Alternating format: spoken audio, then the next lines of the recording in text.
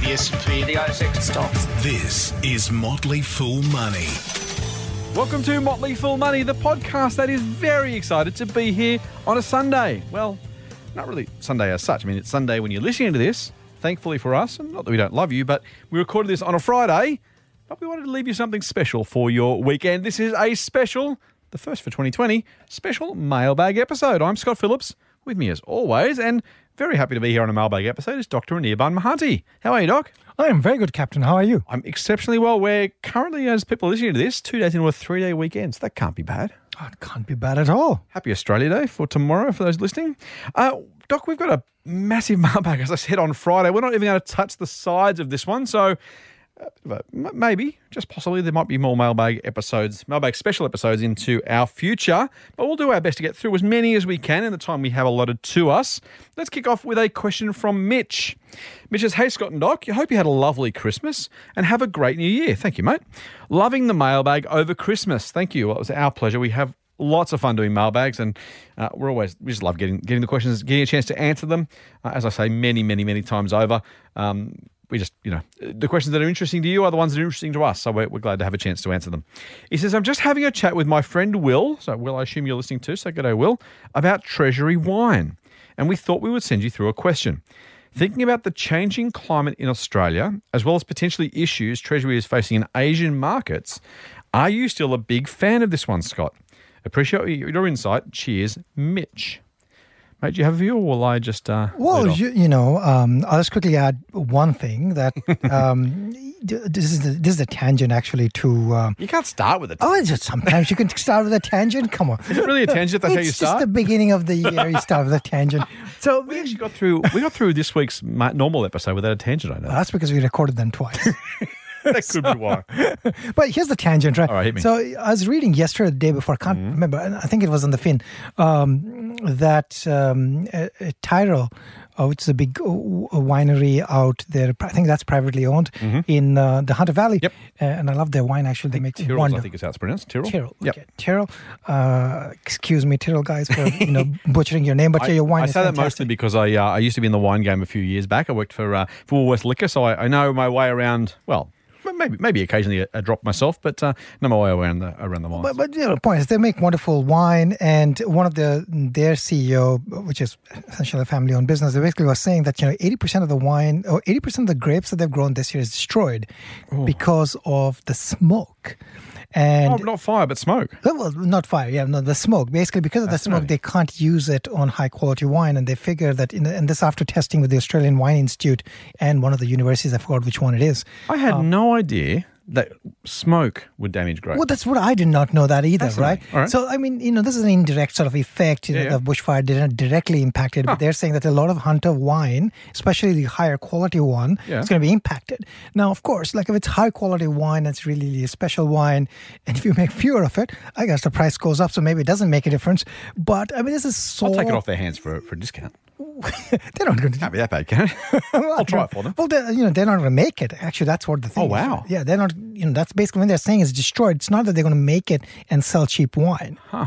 So that you can't make the wine with it? They're not just going to make the wine with it. There you go. There's too much reputational damage. There you go. So, but anyways, that's my side story, and I have nothing else to say.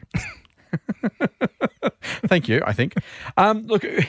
It's a great question, Mitch and Will. Guys, here's my general thought. So, the one thing about Treasury, I will say, and this is good news for Treasury at least, is they don't own most of their vineyards. There's two ways to, well, I won't say make money in wines because this is the point I'm going to make. There's two parts of the wine industry. There is the vine, or the vine growing, the grape growing, and there is the wine making and selling. The former, unfortunately, is a terrible, terrible business to be in. There remains, at least maybe not this year because of the bushfires, maybe, as you say, Doc, but there has been and remains a glut of Australian wine grapes. If you look at the price, and let's pick an example, because I mentioned I used to be I was saying the wine business, sounds more exciting. I used to work in a bottle shop, and then I worked in Woolworths Liquor and head office for a while. The price of a Canunga Hill Shiraz Cabernet is about the same as it was when I worked in the grog shop more than 2 decades ago. So that gives you a sense of how little price, think about the inflation rate, think about house prices, frankly, since then. I don't know how much house you could buy with how many bottles of Canunga Hill you could buy with a house, but it's more now than it used to be. So the price hasn't moved largely because, A, there's a lot of competition in the wine space, both from a retail concentration perspective and from a simply number of brands out there. But also there's just so many grapes, so much wine, particularly in that kind of cheap to moderate price range. There's so much wine, so many grapes being harvested. It's very, very hard to make a buck. Now, that's if you're the winemaker, or sorry, the vineyard owner, I should say. If you're the winemaker, there's actually a lot of money to be made. And so if you think about the way that kind of comes together, unfortunately the poor old grape grower makes nothing. But if you can, like Treasury Estates, get only the best grapes, if you can make them in a good quality wine, you can sell them for a very high price. Well, the margin is all yours to take. And that's kind of what happens here. Now, I'm absolutely sure they pay more for the highest quality grapes. So it's not exactly a zero-sum game. They don't make all the extra profit. But if you think about how much you can charge more for, say, Grange for, what is it, $600 a bottle or something, versus Canunga Hill for 12 or 15, I guarantee you it doesn't cost an extra $585 for the grapes, right? So the margin there, yes, there's some more time in the barrels. There's more time in the, what do they call them? More time, anyway, being kept in bottles, being cellared. So not kept in the cellars, I suppose. They're probably not really cellars, but, kept aside for multiple years before it's released. There is cost in that. There's inventory cost. There's real estate cost. So it does cost more to produce a bottle of Grange than a bottle of Canunga Hill. But the difference, of course, is that the difference in price is nowhere near, or the difference in cost, is nowhere near the change in price. So you get a lot more for Grange. You don't pay anywhere near as much for it. That means your margins are good, and you're making out like a bandit compared to what the poor old wine growers are making. Bottom line for that is I'm not too worried about the changing climate because Penfolds can kind of source its wines from wherever it wants. Treasury as a group, and with its other brands, Wynns, Lindemans and others, can kind of source the grapes from wherever they want. Now, at an extreme, maybe that puts some pricing power back in the hands of the remaining vineyards in the worst case of climate change, and maybe there are simply fewer grapes produced. That absolutely does put some pressure on the cost line for Treasury. I do think, though, that frankly over time I expect their prices will continue to rise at a faster rate, particularly in that premium range, at a faster rate than the costs increase, and that should be good news for Penfolds' margins, for Treasury's margins overall. So yes, it's a risk. It's a known risk. I think they'll be okay. I think they'll see their way through it. There's no guarantees of that, by the way. It could very well go the other way. I just don't think it's very likely. And to your point about Asian markets, look, the issues in the Asian markets, largely a bit of copyright infringement, a bit of the occasional trade embargo by China. They pretend it's just normal port operations, and maybe it is, though I don't think so. The honest reality is over time, I just don't expect that these things are a big deal. I think if we look out, and we're looking at 5+ years at the Motley Fool, I'm looking at 10+. I mean, I just think, the chance that many, many, many more bottles are sold to many, many more people in Asia in 10 years compared to today is very, very high. And as a result, I'm a very happy Treasury shareholder for the record, and it's also a recommendation of our services. Any more to add to that, mate? No, sir. That I think is pretty covered. Very good. Motley Fool Money. For more, go to fool.com.au/MMM. Doc, the next question comes from James. James says, hey, Scott and Doc, my partner and I have just subscribed to your paid service, thank you, and a long-time listeners to your awesome podcast. Thank you for that as well. See, James, now you know how to really... Listeners, if you're going to send an email, if you're going to send a message, you're going to send a Facebook message or an Instagram message or a whatever, James knows what he's doing. Just copy James. Be like James. James is smart. Be like James. He says, my partner and I recently engaged. Oh, congratulations, guys. That's pretty cool. Just purchased our first home and have started investing. That's a good news story so far, mate. I'm only up to line 4, and so far we've got some A, they're members, B, they listen, C, they gave us some good feedback, and D, they've bought the home and they're engaged. A lot of good news. Be like James. James has got it going on. Well done, James. You haven't given us... Oh, you have. Your partner's name is Grace. So Grace and James, congratulations on your engagement, guys. Sounds like you're well set up for a wonderful life together. So congratulations and well done. He says, together we managed to invest $20,000 in stocks last year without much of a strategy in place. We would like growth stocks as we're only 28 and have a lot of time for them to compound. But we were also looking for dividends as we would like to supplement future potential lost income, i.e. maternity leave. How do you decide what to focus on? Do we go for growth now and dividends closer when we will lose one income? Or do we go half-half? Or all dividends now? All right, Doc. Growth now, dividends now, half and half, dividends later. Again, we can't give personal advice, so we can't tell James and Grace specific what they should do. But generally speaking, what's your advice in this sort of situation? Well, again, yeah. So this is the specific circumstances require specific decisions. Yeah, right. It really, if my general view is that if somebody's got a lot of time in front of them and they, can invest, basically they can earn and have some savings and therefore invest that savings while keeping aside some rainy day cash. Mm-hmm. Right. So I'd basically say if you have a rainy day cash or some amount of savings that you have separated and kept for the rainy day, and then you are able to survive on, say, one income and still have some savings, then in that circumstances, I would say that, given somebody is young, I would basically go for growth because, the compounding really starts doing its magic in the, right. the 30th, the 20th year or the 30th year, right? I mean, you really see the magic happen.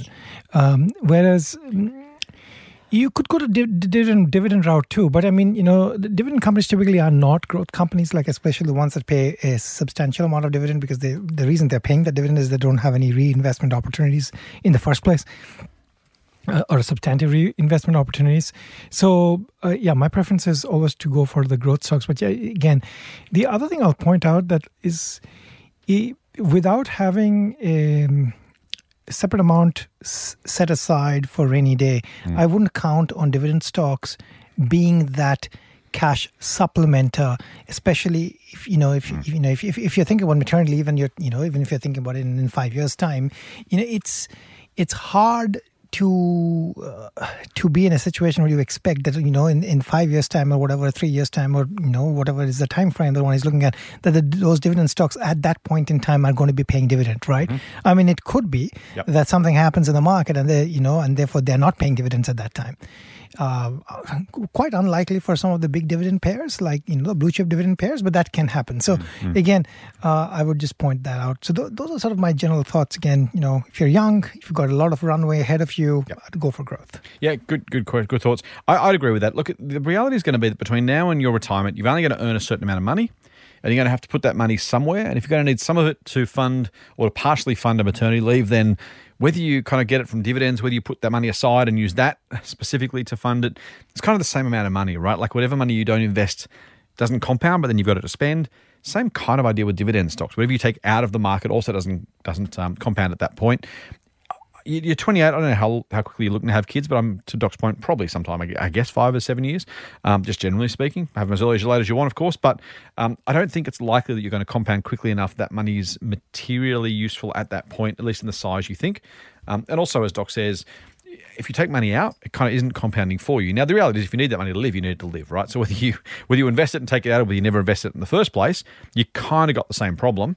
And as Doc says, again, you've got that issue of, is it definitely going to come through? I think I agree. I think I'd probably, because you can't rely on it, I would use the rainy day fund. I think I would also invest in growth, or at least in the stocks you think have got the best overall total long-term return, right? Now, in the US, the best stock over 50 years was actually Altria, which is the old Philip Morris, the cigarette company. That's never been considered a growth stock, and it was still the best performing company in the, on the exchange. Berkshire, despite its recent underperformance, has smashed the market, and it's not exactly a growth stock over 50 years, right? So I wouldn't say growth is the only way to succeed with investing. I think it's a very good way to do it, by the way. I tend to prefer growth stocks on average.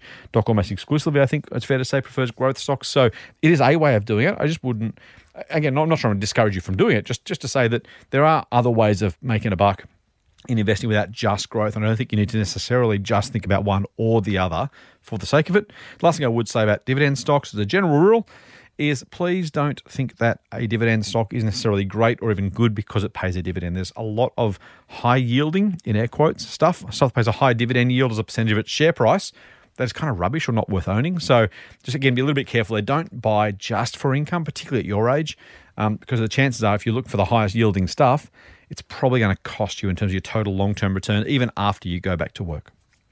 Anything more on that, Doc? No, I have nothing to add. Beautiful. Motley Fool Money. Financial advice for real people, not trust fund hippies. Sign up for the newsletter at fool.com.au/Triple M. Now, mate, I've saved this one specially for our podcast, for our Mailbag special podcast. Mm-hmm. It came from Shane. And so, look, on Facebook, people can send us direct messages. and they can ask us questions and get our investment advice. And so this was quite a while ago now. This was back in mid-December. I opened up the Facebook page, the web pagey thing that people do on the internet these days. And I got a question from Shane. Great. I wonder what Shane's going to ask us. I opened up. He says, is there an afterlife? and I said, is that one for the podcast? He said, what does that mean? I said, well, I thought it might have been a question for our podcast. He said, oh, okay, that's cool. Shane, I'm not sure if it doesn't sound like you're a listener, mate, and so you're probably not hearing this. And for others out there, I don't know. Honestly, there are some questions that we can help with. There are some questions that, frankly, are best left to the keeper. And so I don't know if there's a religion podcast out there. I'm not sure if there is a science podcast out there. I'm not sure where else you might go for that question, Shane, but I'm going to have to apologise, mate. Unless Doc got any words of wisdom. My words of wisdom would be that there may be life at some point in time in Mars, but I don't know if there is afterlife. Look,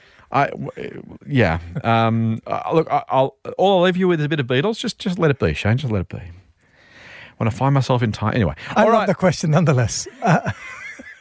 So there you go, a bit of light relief for our Mailbag episode. And Shane, if you are serious, I hope you find the answer you're looking for.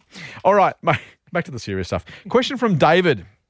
Dave says, firstly, I'm a huge fan of the show. Thank you, David. And listening to the podcast makes the frequent long-distance driving I do much more bearable. I've been investing for about a year now and still consider myself new to investing. Good man, I'm about 20 years in and I'm still new to it. I currently have some bank stocks for the dividend and a Raise account. And I want to know what your opinion is of Raise, which is RAIZ, previously known as Acorns. I currently have my money invested in an aggressive portfolio, which is, I won't go through the numbers here, half S&P 200. I wonder if it's the ASX 200. Little bits of the S&P 500, a quarter at Asian ETF, some European, some corporate bonds, some composite bonds, and a high interest cash ETF. All right. So about half ASX 200, about a quarter Asia, and the rest kind of US, Europe, and bonds. I want to know, is this a wise choice to keep my money with a 9% return over the last year and a $2.50 monthly management fee? Being able to take money in and out without a brokerage fee and no minimum amount is what appeals to me, as I don't often have large amounts to invest and I can build my portfolio gradually with recurring and round-up payments. Is this a good choice, or would I have better luck investing in the stock market businesses, buying ETFs through a broker instead of through a service like Raise? I'm 25 and starting relatively early. I want to make sure I'm setting off on the right track for building wealth. Regards, and that's from David. Doc, Raise and this particular mix, how would you think about it?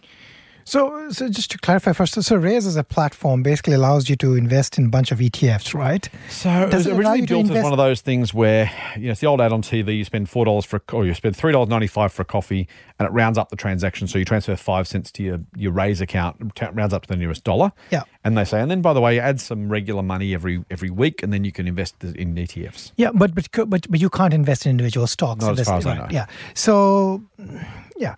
I mean, look... I don't mind if somebody is just investing in the selection of ETFs available and they don't have a large amount of money and therefore they don't want to pay the transaction fee of $10 for buying and selling and they won't have the ability to buy frequently, this sounds like a good deal. At least to me. It sounds like a good deal to pay $2.50 if you're able to buy every month a little bit of the stocks that you want to. The flip side, of course, is you're only being able to buy those ETFs that are on offer. Yep. And technically, you could also bunch your dollars together to buy individual stocks if you wanted to. So that's the other flip side. So again, and the 9% return, if you're buying a bunch of ETFs, you are constrained by what those ETFs eventually are going to do.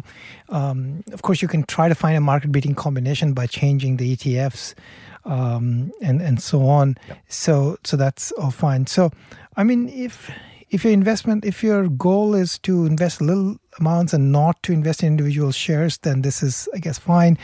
If you want to start learning about investing in individual shares and you want to, over time, as you grow in your career and you earn more money and you want to invest that, it might be a good idea to open a brokerage account that allows you access to the entire stock market, and then you could, again, as I said, group money over multiple months and then use that. So maybe you make a purchase every quarter instead of like every month. So those are sort of two different thoughts. Again, it really depends on what he's trying to do. Good advice, mate. I think that's perfect advice. $2.50 a month doesn't feel like a lot. Now, it is a decent amount over a year, and potentially, depending on how much you're actually rounding up and adding, it could actually take a reasonable chunk out. The other option is CommSec's Pocket, which is different. I think is it $2 a trade, I think? Yeah, it's like similar. I think they're charging you a small amount for the trade, each trade. Yeah. Right. So look, here's the thing. You don't want to be investing so little that these amounts matter, I guess, at the end of the day, right? If you're investing $20, $30 a month and paying $2.50 for the privilege, you're getting taken to the cleaners. If you can round up to a few $100 at a time, I mean, CommSec, as Doc's already mentioned, you can trade it for $10 a trade for less than $1,000 worth of shares at a time. So if you can save up to $500 worth at a time, spend $10, that's 2% for the brokerage. That's a pretty good deal. I'd say that arguably is better than a Raise or even a CommSec Pocket. So start with one of these things. The good thing about Raise and Pocket, and why I'm reluctant to criticise them, is because it starts people getting investing. It teaches you about the market. It develops a discipline of saving regularly. Those things are worth so much over a lifetime, right? Whatever you spend in fees, whatever is kind of not super economical right now, the benefit you get from being exposed to the market, exposed to investing, when you've got $1 million plus by the time you're 60, you're going to be looking back going, man, it was a lot to spend then, but I feel really good about it because it helped me learn. It gave me some exposure. All those good things that come from just getting started. So I don't want to ever discourage anybody from using something like this. I do think probably a Pocket might be an alternative, and frankly, as Doc's already mentioned, getting to a decent, a few $100, $500, $700 at a time, and then investing for $10 is probably an even better solution if you can do it. That's the other thing. The other thing I'd say is I don't mind the portfolio you've got, but frankly, when you've got 4% corporate bonds, 3% composite bonds, 3% in cash, I think to some degree that's probably a preset portfolio potentially. I just don't know. I don't know whether that is necessarily helping you. Now, it's only probably 10% total up. So again, it's not a big deal, and I wouldn't want to discourage you from investing in something if this is the only option. Go with it. But generally speaking, Doc and I would say over the long term, shares tend to be the best asset. You'll have a bit less volatility if you've got cash and bonds, but I don't think anyone needs them in a portfolio as long as you can deal with the volatility. Doc? No, I have nothing. I think that's good. I was going to say that, but you've covered it. Yeah, that there's a bond exposure, which seems not necessary. Beautiful. All right, let's move on. We got a question from Nathan. He says, "Hi, Scott and Doc. Loving the podcast and information. Thank you. As a newbie to self-investing myself, I've learned a lot about it. Just wondering if this could go on your Triple M podcast." Well, guess what? It has, it does, and it will.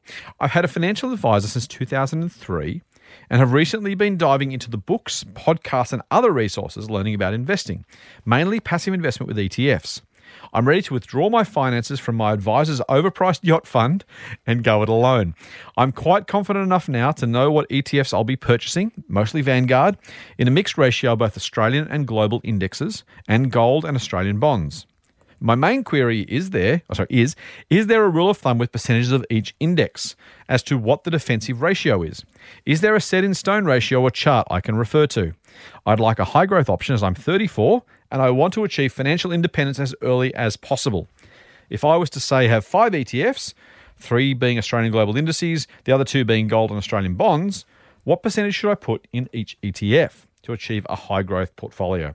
I'm under the impression it's 90% growth and 10% defensive. Please help me unscramble my brain. I've read too much and I've confused myself. Full on. Cheers, Nathan. That is an awesome question. It dovetails nicely into the last one, mate, which is why I put these two together. Your thoughts on building a high growth portfolio with ETFs?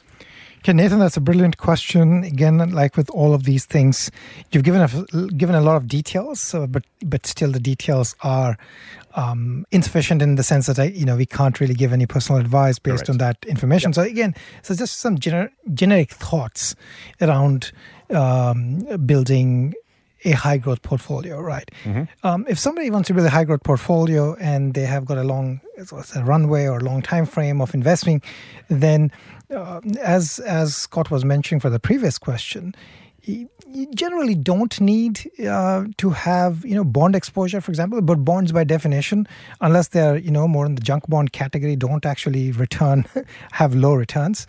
So the bond is basically a form of, it's a proxy. It's a proxy for cash with slightly higher returns than what one would get from, say, cash or term deposit.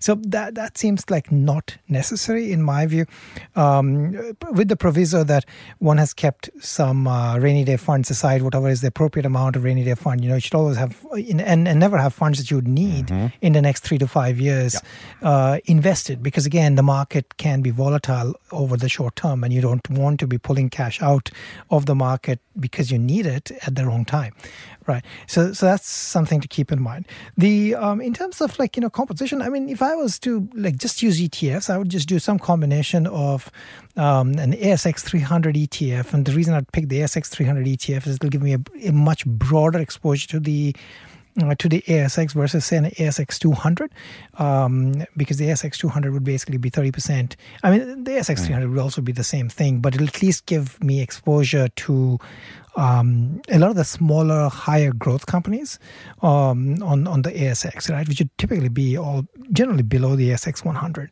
is where you get the higher growth, smaller, higher growth companies. So that's that combination with something like an S&P 500 or a NASDAQ 100 would be interesting. Or if I wanted to have, international divided as say, Western countries, or mostly like say an S&P 500, for example, or a NASDAQ 100 give us exposure to most of the Western world and Asia ETF. The one we discussed in the last podcast was the Asian Tigers ETF, which is the Tech 50 type of ETF for Asia. That in combination with the ASX 300 and ASX 300 ETF, that sort of combination would be good, and I'd expect slightly higher than on average market returns, because it's in a combination of different types of markets and different types of industries that we're taking tech, for example, as one, and that sort of thing would do, at least in my view, if one wanted to do just an ETF type of approach. Very nice. Look, I'm going to largely agree with that, mate. This is for most of our listeners a question of how comfortable they are with volatility and how comfortable they are with investing outside Australia fundamentally. So I would agree with you completely. For a particular family member, I have suggested a simple, with a not huge amount of money, I'm not going to add regularly, I've suggested a simple 2-stock portfolio, which is Soul Patts, which I own shares of for the record, as a proxy for the ASX, because I don't love overexposure to the banks, and the NASDAQ ETF as an exposure to effectively, I won't say the rest of the world because it's just the US, although those businesses have very, very big international operations. But a simple 2-stock portfolio is an ETF, a NASDAQ ETF, and Soul Patts, for example. That's one solution, and that's it. I don't think you need, unless you, and again, let me say that first. Second thing I would say is if you want a more representative global portfolio, then as Doc's already said, the ASX 300 plus there's a Vanguard, which is basically the rest of the developed world, excluding Australia, which by together is the entire developed world. You get Australia in one and the rest of the world in the other. You could do that as a half-half portfolio as well. If you just want pure broad index diversification, that's one way to do it. I don't think you need, unless you want volatility protection, there's almost no circumstance I can imagine under which property, particularly investment property in an ETF form, or bonds or cash actually outperforms the stock market over any length of time.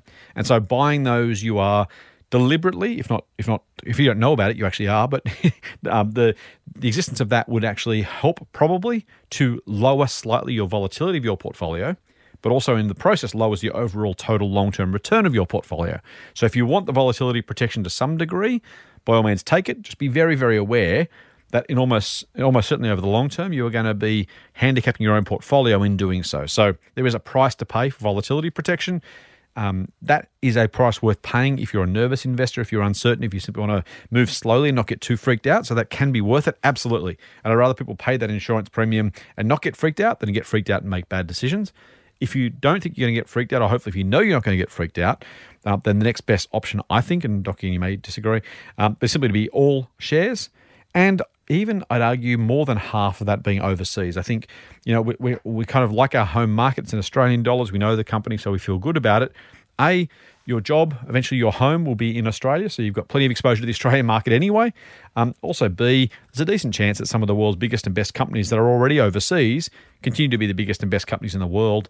And Australia's 2% of the world's markets. To have a 2% exposure to Australia globally market, but then have 50% of my portfolio in it, seems a little bit counterproductive, right? So there is decent value in having at least half and maybe even more than half of that ETF exposure based overseas. Anything more, Doc? No, I have nothing to add. Let's move on. We got a question from a guy on, this is Instagram, mate. Love it. More Insta stuff. You know what I love about Instagram? Instagram is you can actually, you don't need to put your name, right? So the question that we have comes from someone who identifies themselves as 100% that Mitch. I love that. But don't you need to put pictures? Why are people writing text on Instagram? This doesn't make sense to me. I'm so confused. Mate, if people start sending me pictures and trying to get me to interpret those as questions on the podcast, you're in trouble. That's what I thought Instagram is for. I thought my impression of Instagram is that's where you send your coffee pictures. Thank you. And the pictures of your dog and your cat. We're moving on. Okay, fine. 100% that Mitch, who I assume is Mitch, but God knows on Instagram, could be anything, says, "Hi Scott, love the podcast. I have a question relating to ethical investing. You have clearly voiced your opinion." I think that's probably him being kind, but saying I rant about it a lot. "You have clearly voiced your opinion that you don't believe in ethical investing and that you are better off to invest in what will give you the greatest returns and use those returns to better the cause you feel strongly about. What is your opinion on ethical investing within your super? I'm only 23, so I'll not see any money from my super for another 45 years. Seeing as that is the case, I cannot use the gains made in the market in my fund to better the causes I do believe in. Would love to hear your thoughts considering the stark differences between personal investing and personal super investing. Cheers and full on, Mitch." The question is for you. I'm itching to give an answer for this laughing. one. You got a different answer. I have an answer actually. For Go on. Oh, so here's my answer for that. All right. See if you're right or wrong. Well, I'm always right. I'm right. Go on. But here's the answer. So, Mitch, I love I'm a big believer in sustainability and all things sustainable. You're right so far. And I love that. But here's how I would look at my super fund. If investing in sustainable something is going to give me a better investment return, I would do it. If not, I would take the better investment return. And why would I take the better investment return? Because the whole point of super is to have plenty of funds post-retirement. If I can secure that, I've not only helped myself, but I've helped my government, I've helped my country, because my country and my government don't need to look after me. If I have excess funds left over, I can actually use that to support whatever cause I want to support at that time. So broadly, I think, becoming sustainable oneself helps sustain other things. And I take that philosophy. And then the other point would be that, most of the investments we make are in the secondary market. What we do in the secondary market really has little impact. We can all stop buying shares of whatever Alteria, but Alteria or what's it called, Alteria or whatever it's called? Altria, which is the cigarette company. Yep. But the cigarette company still did very well. So not owning the stock of the cigarette company basically made you poor. And if it made you poor or poorer, then it didn't help your cause, and therefore it didn't help follow on causes. Anyway, that's my answer. Rant over. I think you are dead right, Doc. I'm going to add to it though, just very quickly, because I want to amplify your last point and then answer Mitch's question. So the reason, I'm not against ethical activities. I'm not against, in fact, I'm pro those activities. I am a personal believer in the science of climate change. I think our government is doing a woeful job of responding to it, and that is a policy view, not a political one. I don't care which government, which party, which politician. I don't believe as a country we're doing enough. You can agree or disagree with that. You're welcome to. But that's my personal view, and that's worth sharing because it does inform my views and my comments. So that said, you might think, well, if I believe that, I should then want everyone to invest ethically. As Doc's already mentioned, and the secondary market is an important term. It's a bit of a jargony one, so I'm going to try and just break it down a little bit. The primary market, or the initial public offering market, i.e. when companies float on the stock market, is when you give money to the company and or to the shareholders who are selling out to list on the ASX, right? So if they're raising capital to do their thing, if BHP was to come to the market, let's say it was listed today, it might be a $50 million company, This little Broken Hill mining company came to the market and said, hey, we want to dig a deeper, wider mine. Can you give us some money to do that? That money is going to a company, adding to that company's capital, helping it do a thing. Now, if you're anti-mining, you might say, I don't want to invest in that. And that would be completely right. And from an ethical perspective, if that was your ethical view, you'd be completely okay and completely, exactly the right thing to do. It might be a cigarette company raising capital for a new cigarette plant. It might be a gun company raising money to invest in some R&D for some new ammunition. That stuff would be absolutely direct action impact investing. You're choosing to or not fund a company's activities. Once that company is already listed on the ASX, so BHP, how many decades ago, every time I buy shares from Doc or sell my shares to Doc, we're changing money between us. The company doesn't know nor care, nor does it get any money from the person that owns the shares. So if I own BHP and Doc doesn't, or he owns the shares and I don't, neither of us is more or less ethical in the sense that we're not adding or subtracting money from the company's ability to do its thing. And so ethical investing in that sense is just a feel-good exercise. It has literally zero impact on the company, the economy, the environment, the actions of that company. It is just, we all feel good by doing it if we do it, but it makes absolutely no difference, right? It's I won't say it's directly greenwashing, but frankly, it's kind of, people are doing it to try and help the world. It's not making a zack of difference. So Mitch, what's important there and why I say that is because I'm not saying don't, you mentioned that I say, invest in the best result and then give your money to a good cause. That's absolutely true. But if you don't give your money to a good cause, the act of buying or not buying a so-called ethical company makes no difference to them at all. So whether you buy them with your own money or your super, it still benefits the world in no impact whatsoever. No, it just doesn't make a single zack of difference to what the company does, how it operates, what it doesn't do. And so frankly, whether you do it with super or your personal money, it just literally makes no difference. Now, I've had lots of conversation about this on social media, and with the absolute respect to people who've corresponded with me, generally speaking, they just don't want to believe it, right? There's just that sense of but it has to be true because I want to do something. I want my investing to matter and I want my money to matter. And so I'm investing this way. And I get it. And we kind of desperately want it to be true. It's just not. And so that can be hard for people to hear. And on social media, that's been hard for people to hear. Mitch, if you sleep better by investing in companies that are ethical in your framework, then by all means go for it, mate. I don't want to tell you not to do it. I just want everyone to know if they do it, it is not making a difference to the environment. I don't say that with glee or with schadenfreude or anything else. I wish it did. I desperately wish that by changing who we invest in, we could change the way the world's run. It just doesn't work that way. So whether you would do it with your super, with your own account, it just makes literally no difference. The only difference is if you invest in companies, you're giving money to companies, not to another shareholder, but direct to companies to make a difference. If I was going to go and invest in a new wind farm, give a wind farm company $100, here, go and use this money to build your windmill, then that is impact investing. That absolutely can change the world. If I was to not, as I said earlier, not give money to a cigarette manufacturer to build a new plant, then they may have a greater trouble building that plant. That matters. Once the company's listed, once the shares are already listed, it just doesn't matter. To Doc's point, absolutely, I completely agree. Use the super, make as much money as you can within super, and then when you get the payout, by all means, use that money to contribute to charity, to contribute to a cause, to back a particular idea, or as Doc said, just become self-sufficient and take some weight off the rest of the country so that the government's money can be used for other things as well. It's a bit of a rant, I didn't mean it to be, but Mitch, it's just really important. I'm not saying don't invest ethically because you can do better elsewhere. I'm saying don't invest ethically, in air quotes, because it doesn't matter at all. Don't do it anyway. But if you do want to add to or help a cause, then at least use the profits from those investments you make to help that cause. If you don't help the cause, by all means, don't. But it won't matter where you put your money when it comes to the ASX. Was that too much of a rant? No, I think it's all on point. I feel better now too. All right, mate. Next question comes from Brendan. Get more Motley Fool money advice at fool.com.au/MMM. Now, Brendan says, one for the next mailbag. I'm not sure if probably was the next mailbag, but as I said, it's been a little bit we've been stacking them up. So thank you for being patient, Brendan. Hi, Scott and Doc. Love the podcast. Feel free to insert any other compliment here. Okay, deal.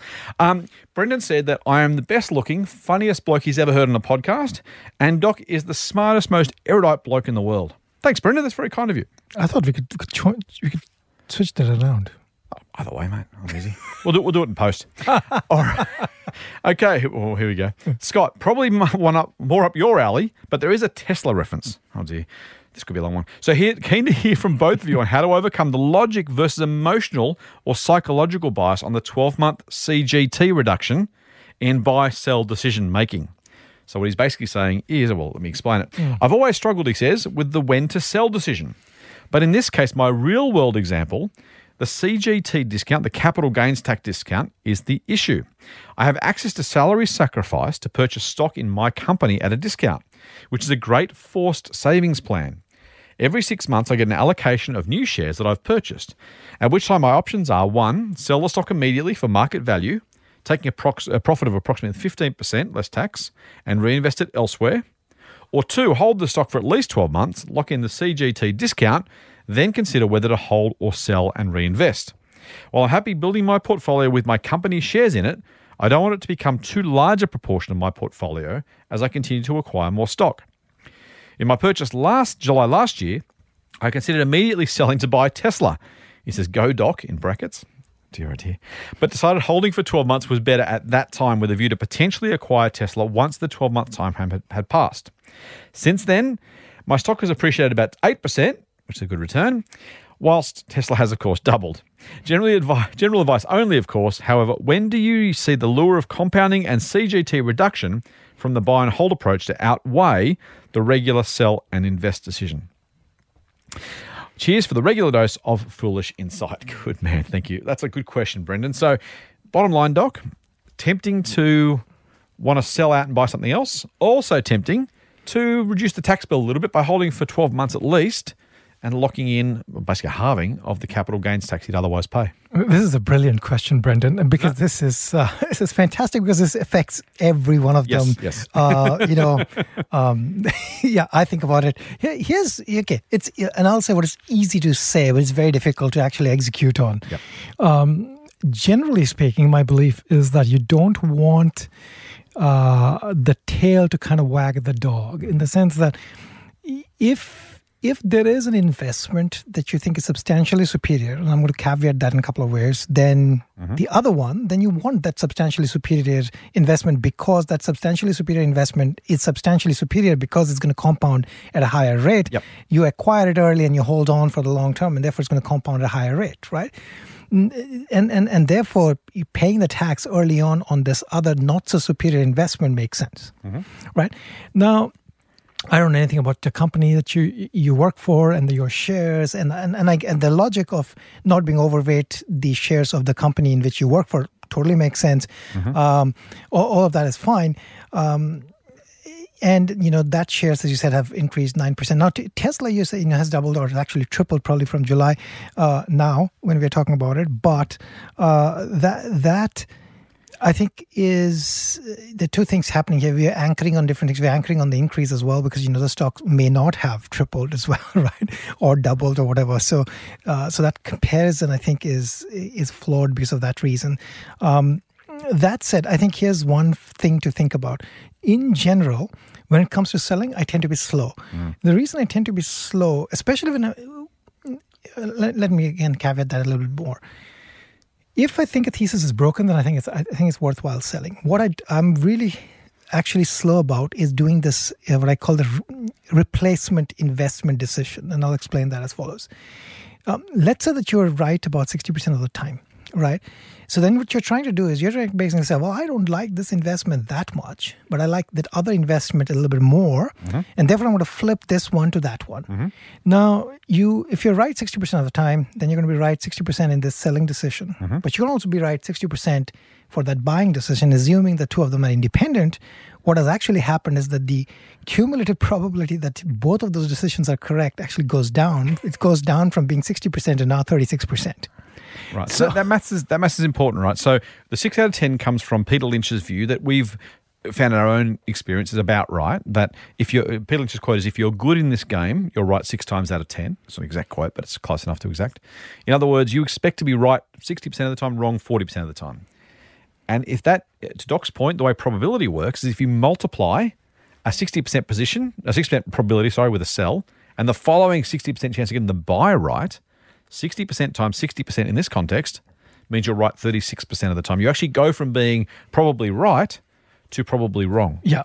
So that's why... That's a big deal. Yeah, that's a big deal. Which is why I think, which is why I basically, from my own personal portfolio, there are things that I hold, which were fast growers and fast compounders like 5 years ago, that I still hold because, making that switch unless I can be really, really certain is really hard. So I try to avoid that. So I wouldn't repent this type of thing where one is slow. If the decision-making process was, this is good enough. Yep. That's slightly better. I really don't know. But yeah, if the decision was, I think this is going to compound at 10% and that's going to compound at 30%, then I think it's kind of, the decision could have been, well, okay, if I think this is 10% and that's 30%, then, and I'm fairly feeling good about it, then that switch makes sense. But otherwise, one got to be careful when making this decision. So I think nothing wrong in trying to buy something with cash from something else, but just be careful that, is the flip working in your favor? Have you made sure that the probability is going to work out for you? That's one.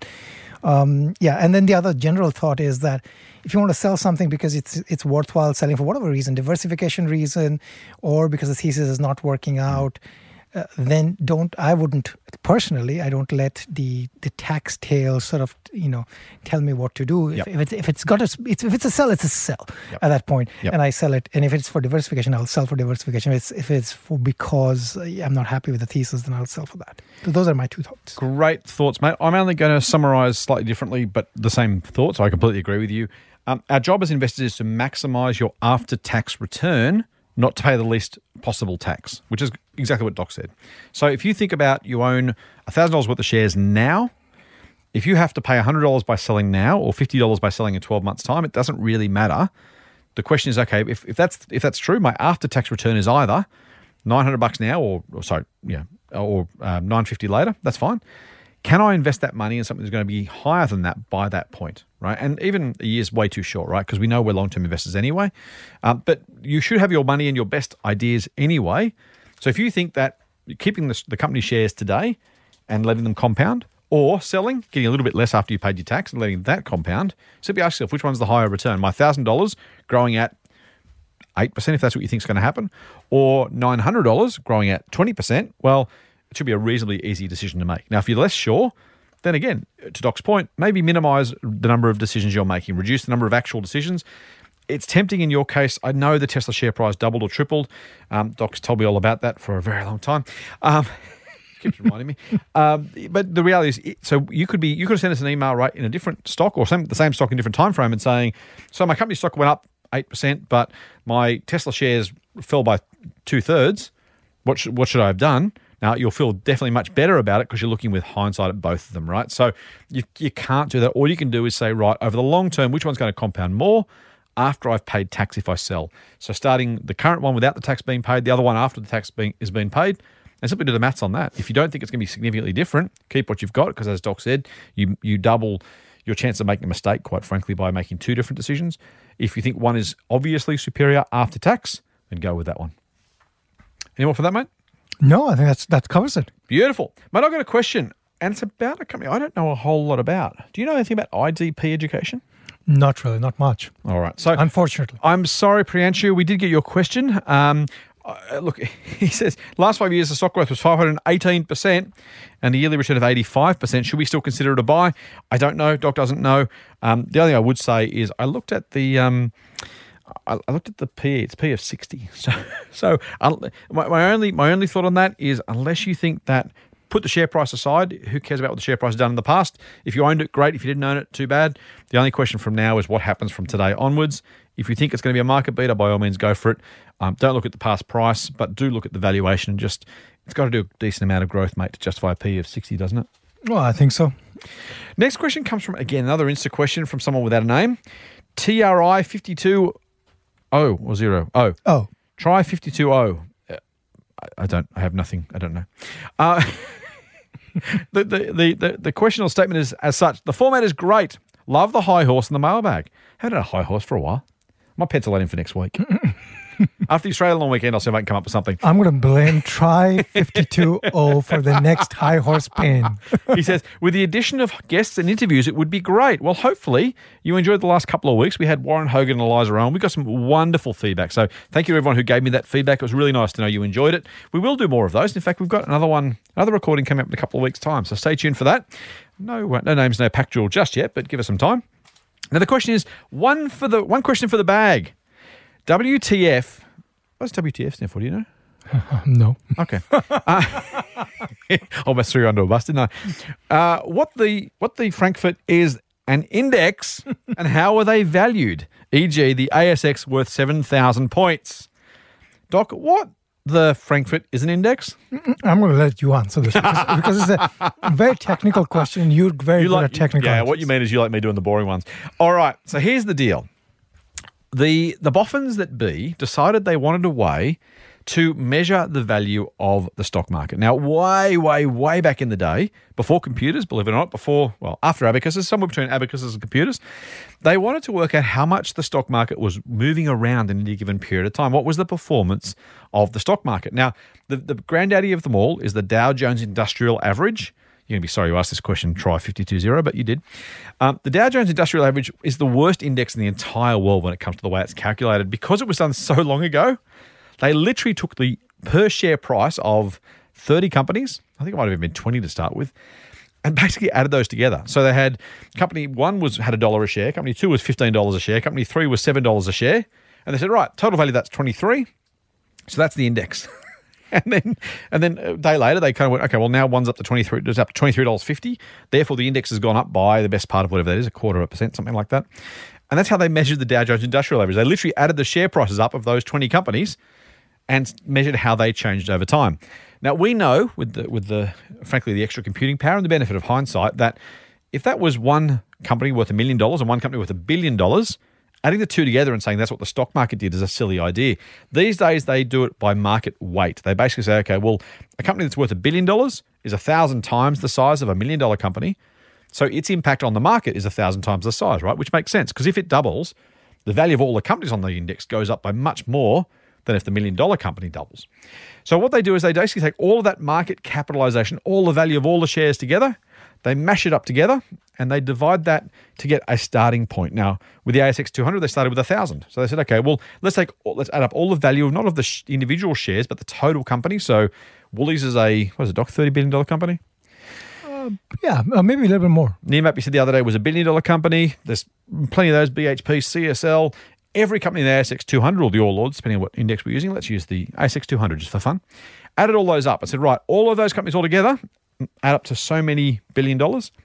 We'll call that a value of 1,000. They basically just called, said whatever that dollar value was, let's say it was, make it up, let's say it was $500 billion.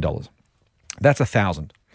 So that lets you track without looking at the actual dollar amounts because that gets silly. You don't want to know the market is worth $538,255,225.24. Like that's you can't track that as an index. But if you know that is equal to 1,000 points, then the change in the index in percentage terms will be the same as the change in the market cap. So if the market cap of all the companies went up from 500 billion to 600 billion, that's a 20% increase. So the index would go from 1,000 to 1,200, the same 20% increase. And so by using a smaller number that's easier to track, without lots of decimal places and lots of commas, it just allows us to understand how much the value of the market has increased or decreased over a period of time. And that's basically what the index is. It's a numerical representation of the total value of all of the companies on the ASX. I'm going to throw one more in, Doc, because I like the boring stuff. Remember, and this is really, really, really important for long-term investors, the index numbers do not include dividends. So last year in 2019 was a wonderful year for the market. The market was up about 21% over the course of a year. But with dividends, it was up about 25%, about 4 percentage points difference. Now, that's not a big deal over short periods of time, but over long periods of time, when you start to compound that, dividends can be worth up to half of the total gains that an investor makes over their investment lifetime. If you only look at the index, which measures the value of the companies and by definition then doesn't include the cash that's paid out by those companies, then all of a sudden you're undervaluing it. So that's how the index is calculated. That's why it's important. That's why it's useful. But please remember, it is not the be-all and end-all. In fact, it should be taken with a grain of salt. As always, when anyone says how the stock market went, you should say, does that include dividends? If the answer is no, say, well, what about with dividends? And that is the total investor return. That's the only number that matters for long-term investors. Anything from you, Doc? No, I have nothing to add. Have you got time for one more? Yeah, we can do one more. Let's do one more, just because we can. We've got so much in the mailbag, mate. It is absolutely chocolate. Let's do one more. All right. We got a question from Boise. I can't see what this. I'm going to assume this is for Instagram, mate, because I want to. I'm not sure if it is or not. It might be. Actually, no, this is from Twitter. Even better. Boise says, "G'day, Scott and Doc. Happy New Year." Thank you, mate. Wondering if you have a view on Vista Group, as the share price has taken a hammering of late, but I'm not close enough to it to see any reason why. I read it as buying a controlling share of Vista China. Is that being viewed by the market as a bad move? Cheers, and of course, full on, Boise. Doc, Vista Group. Well, I don't have a very close view on this company. There was some issues with growth in the past, which resulted in some downgrades, I believe, which resulted in the stock being pummeled. I mean, these guys basically provide software to the movie industry. And that might be a hint. What I would think is that the movie industry is probably not growing at a rapid pace. We say movie, we're talking about the cinemas, the actual distributors, right? The cinemas, right? But I mean, that industry is not growing at a rapid pace. But once you use the software, I guess you're going to be continuing to use the software. It should be steady, recurring business. So to me, it appears like the valuation is kind of important in this type of business. So that's what I can think of at this point. Yeah, no, mate, that's also my perspective. It's a really successful business. It absolutely dominates its niche. To some degree, though, if you don't have... so investors, I think, got a little bit too carried away with it, quite honestly, is the first thing. Even after the share price fall, it's still on a P of just under 50. So it's a really successful company. It's done really, really well as a business. It dominates its niche. The niche itself isn't particularly growing, unfortunately. And so you just have to price these things appropriately. And I think it may be the case that in hindsight... Well, look, we don't know what's going to happen next, right? Maybe the company, manages to grow profits again, the shares jump back up, and this is a short-term blip. That's absolutely possible. Or it's also possible that maybe investors in the past were simply too carried away. We tend to want to judge these things from today's vantage point. We probably should judge them from the future's vantage point, looking back, because we just don't know what happens next. I think it's a really successful, company, great business, doing a really good job. It just doesn't have the growth that investors were expecting. Sometimes we say the company's done a bad job. Other times, it's frankly the investors' fault. They simply paid too much in the past. I don't know which one of those it'll be. My guess is it's probably... These things tend to get oversold unless there's more bad news to come. So my guess it's probably cheaper than it deserves to be, but it probably was also in the past maybe more expensive than it needed to be with the benefit of hindsight. I think I agree with that completely. Guess what? I'm going to throw you another one just because I can. Go for it. Sorry, mate. This one's a quick one, and I liked it, and we've got so many in the mailbag. I want to get one more out, so I will. Sorry, mate. This one's from Al Doblo. Thank you, Al, for frankly sharing your name, firstly, to asking a question. This is a really good one, mate. It's a reasonably simple one. Why I want to throw it in the end, because it gets us another one through the mailbag and gives our listeners some useful information. Hey, Scott and Doc, thanks for your amazing podcast. It's my must-listen every week. Thank you, Al. It's very kind of you. You probably should find some other things to listen to, but don't go anywhere. My question on international share ETFs. Should I buy hedged or unhedged, and when is one better than the other? Keep up the great work. Full on, Al. Doc, international ETFs. So if I'm buying a NASDAQ ETF, I can buy with one click, one purchase, the NASDAQ 100 companies in an ETF on the ASX. So I don't need a foreign brokerage account. I can simply buy one share, one unit in the NASDAQ ETF, or one unit in the S&P 500 ETF. That's all great, but I'm buying in Australian dollars. That ETF is by definition priced in US dollars. I can get rid of that volatility by hedging it. In other words, the fund itself will make sure that the currency movement doesn't impact my investment. Is that good or bad, and what should I do? Well, I mean, that depends on your view. I mean, if you're taking the view, that the dollar is going to work in your favor. When I said a dollar, I mean, if you think that the Australian dollar is going to become weaker or stay where it is, then you probably don't want to hedge it. Mm-hmm. But because the dollar falls, your US dollars are worth more. So if I invest now in the US and then bring it back later when the dollar is cheaper, I get more dollars. Yeah, effectively, you'll get more gains showing up on Australian dollars here on the ASX because of the currency movement. Of course, if the currency acts against you, then if the NASDAQ 100 ETF does 20%, you might actually do less than 20% because some of that is going to be eaten up by the dollar conversion. Yep. So my view on this is that the hedging is really useful on a short-term basis. But again, if it's on a short-term basis, then you don't really want to be investing in the market. So that's a little bit of an oxymoron there. But for all other practical purposes, I mean, you'd think that with international investing, you need to have some view of when I say sum, of where the currency exchange rate is going to be sitting on average over the long term, right?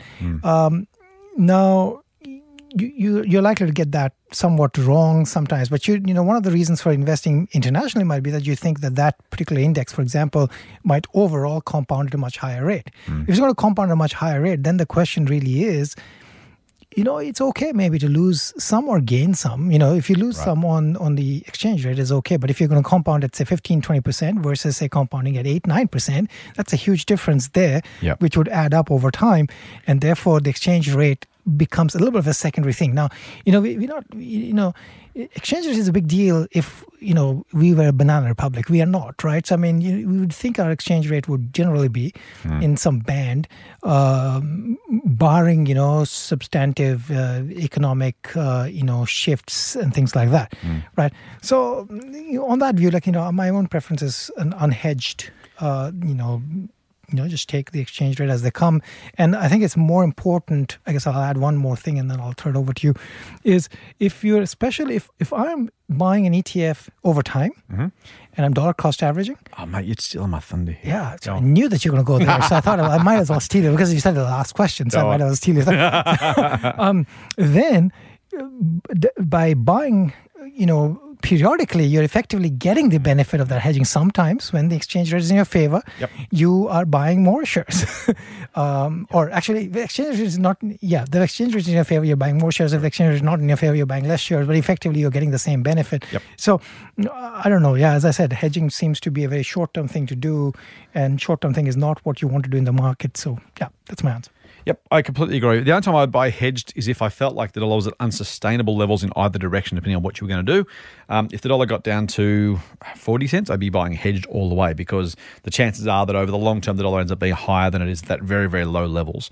At the current level, who knows what the future's going to bring? Maybe it's high, maybe it's lower in 10 years. Nobody knows.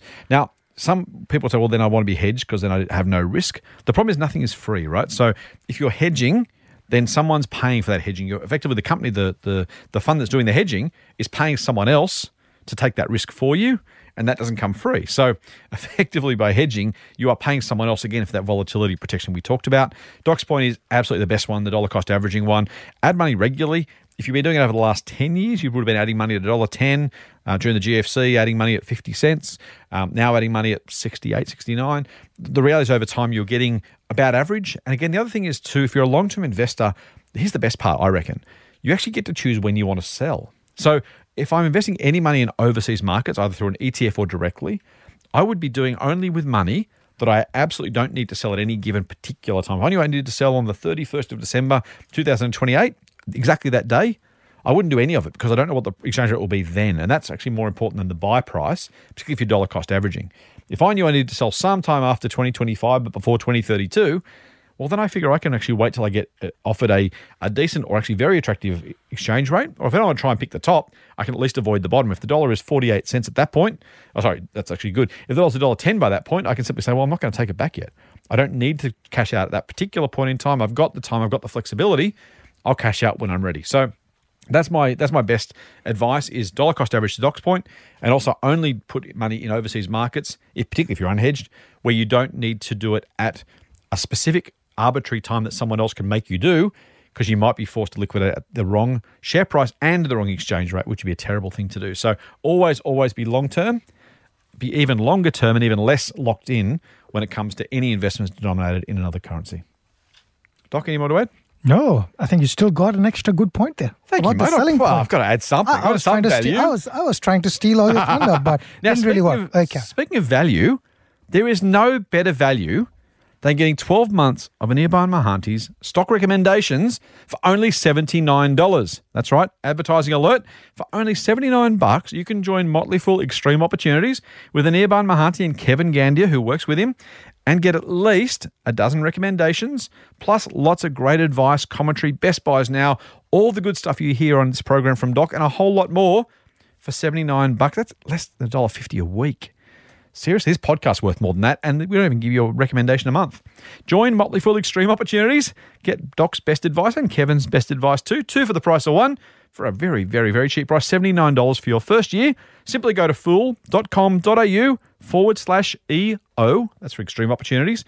fool.com.au/EO podcast. And you can join Motley Fool Extreme Opportunities for only $79 for your first year. There is, I'm biased, I don't reckon there is any better value in investing than that. I don't know how much you'd pay a financial advisor for 15 minutes of their time. I don't know how much money you'd have to pay for, well, frankly, it's more than that for a year's subscription to the AFR, and they don't give you any stock tips.